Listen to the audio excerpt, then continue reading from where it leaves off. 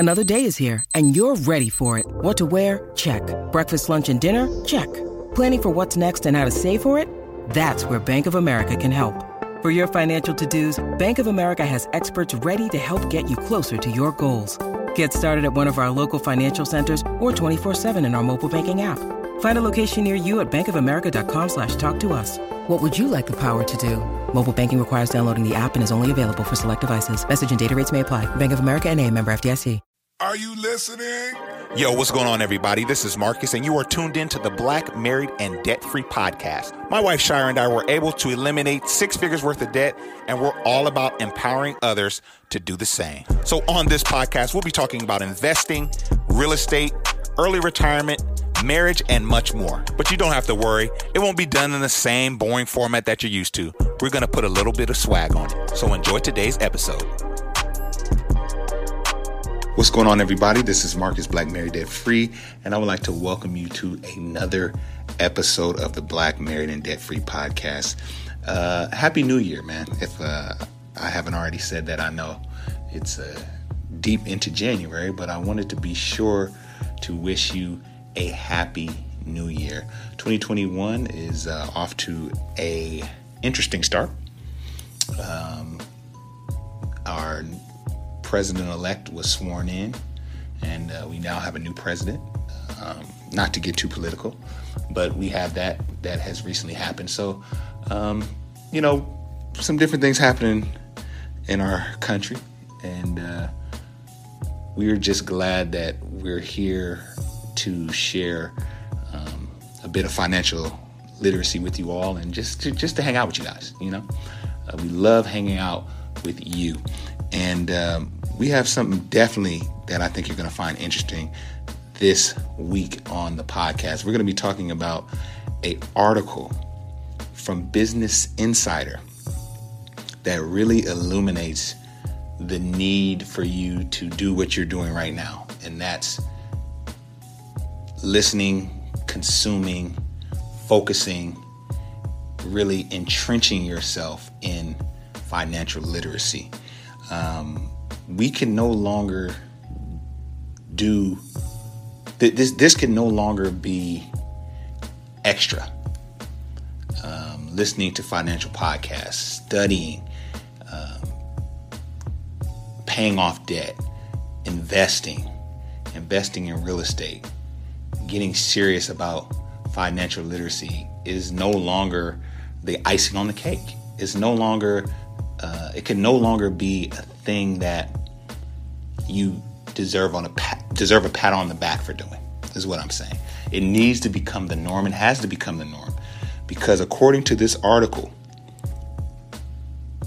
millennials may dominate the U.S. workforce, but the recent Fed data finds that millennials only hold 4.6% of the U.S. wealth.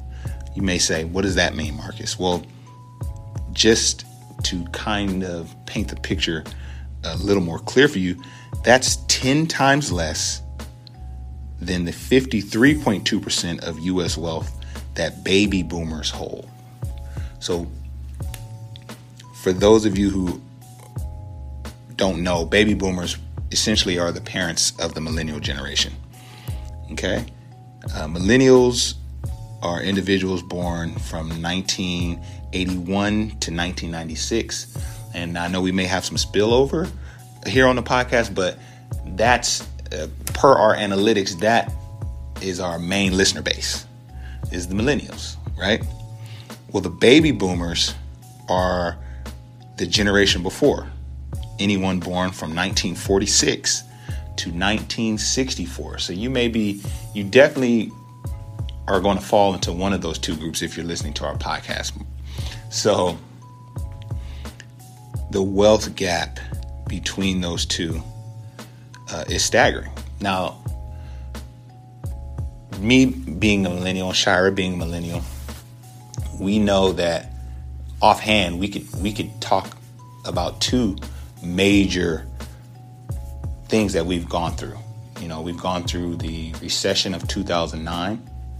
Even before that, we kind of went through the dot-com burst of the I believe it was mid-90s. Now, we were still kids at that time, but into our adult years, we definitely lived through the 2009 recession. We were in the workforce. We were young. We were newlyweds. Many millennials, may remember that when people were getting laid off. The housing market had bottomed out. We lived through that. We made it through that. Some of us, better than others, but we made it through that. And then fast forward to 2020, which is, a little over 10 years after the Great Recession. We're dealing with a pandemic that is literally shaking the very foundation of this country. Homelessness at an all-time high, and it is affecting millennials specifically. So a few of the statistics I'm going to read just to kind of drive this point home. Again, baby boomers literally have 4 times the wealth of millennials. Now, you may say, well, that's because they're older, they're more seasoned. Yes, but according to the trends and the data, that's not something that's going to change, because when baby boomers were our age, when they were the age that we are now, when they were the quote-unquote millennial age, they owned 21% of the U.S. wealth, where right now we only own a little over 4% of that wealth. So what does that say? That says that, baby boomers and our parents grew up in an era. Let me make it personal. So my family, I come from a family of working class, married, aunts and uncles all married, grandparents married for 60 plus years, parents married, grew up in the church, 2-parent households all throughout my family. So very blessed in that regard, right?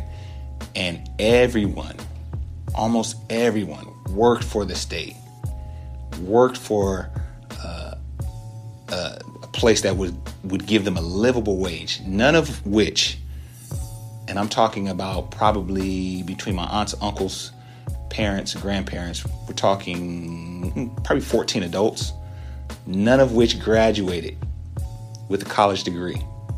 I have an uncle that got his associate's degree later on in life after working in the correctional industry for 20 years. So he was almost ready to retire by the time he got his associate's. So we have no college graduates, but all of my aunts, uncles, parents were great, had great jobs. I mean, some 6-figure earners, some near 6-figure earners. Many of them are retiring now or retirement age, and they live in their best life. You know what I'm saying? And that was that. They're all in that baby boomer era when you can get a good job, a job that paid you a livable wage, that had a pension, all those wonderful things that we're not privy to as millennials. So when you hear me and Shira preaching financial literacy and preaching investing, those are things that our parents' generation didn't necessarily have to do, right?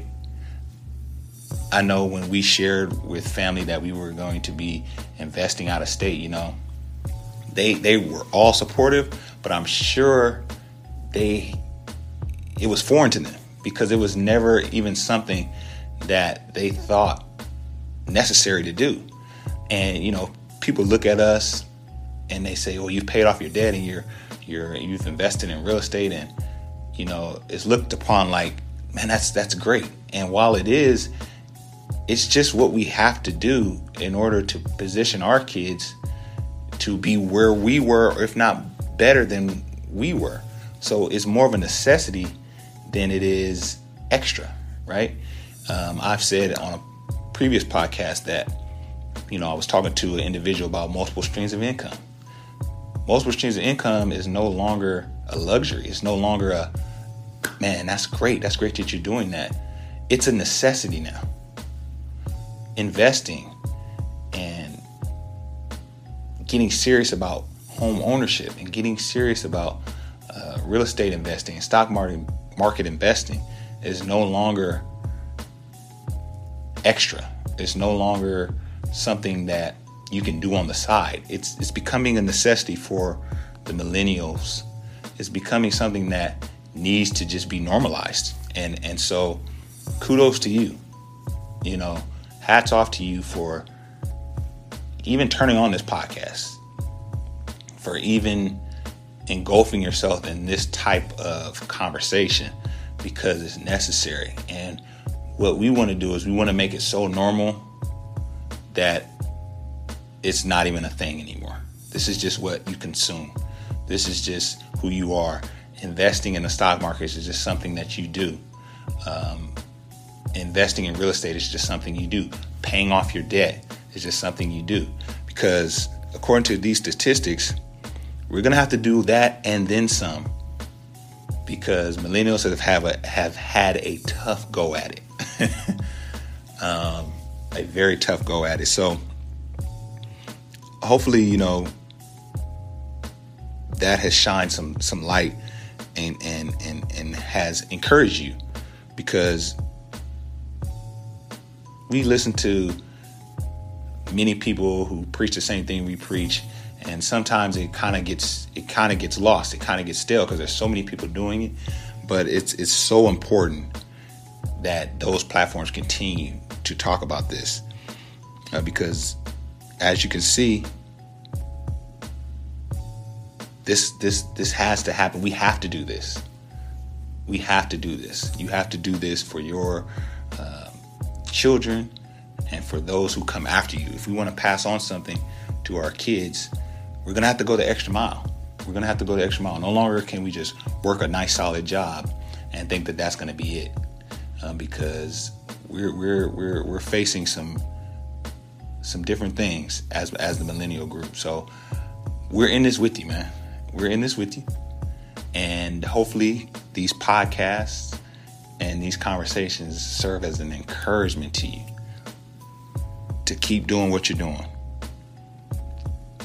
Keep doing what you're doing. I know it's not always easy. And I know that sometimes when you hear other individuals who are doing something that you're not, it can get discouraging. Even for us, even for me and Shire, we go through that. We see people doing big things and doing things that we's like, man, we're trying to get there, but we're not quite there yet. And, sometimes it gets a little discouraging. But be encouraged. I'm going to leave you with this. The generational wealth gap is part of a result of the great American affordability crisis, in which millennials are struggling with rising living costs such as housing, increased student loan debt, and of course an ongoing fallout from the Great Recession. So to me, those are the big things that we're having to struggle through. Student loan debt. I mean, we all know what type of crisis that is, man. I mean, in some instances, the interest on the student loan, paying the minimum balance on a student loan, the interest is so high on some of those payments that you literally, the student loan is growing if you just pay the minimum. So, I mean, it's just ridiculous. So we know that is a contributor. And like I stated earlier, the Great Recession, still dealing with that fallout. But what you want to do is you want to figure out a way to position yourself. On our last podcast prior to this one, we talked about group economics. We talked about families potentially living with each other to cut back on housing costs. I mean, these are things that you want to consider. You want to be creative. You want to look at all of your options to kind of get through some of these hurdles. You're going to have to do things that are radical. Investing in a property out of state was looked at as radical. Maybe living, two families living with each other for a period of time may seem radical, especially in the black community. That's not something that we really see a lot of. Group economics, pooling your money to live together, to save. That's looked upon as radical, but radical has to become the norm. Radical has to become the norm. So hopefully this served as a way to illuminate what we're going through, and also a way to encourage you as you go through it. So keep up the hard work, man. This is Marcus, Black Married Debt Free. Thank you guys for being on this podcast episode. This was just a quick little episode I wanted to be sure to give to you all. We're going to be back next week, and we'll be back with more. All right? I'll at y'all later. Peace. Yo, so we hope you guys enjoyed that podcast episode. We hope that we said something that you can take away and apply.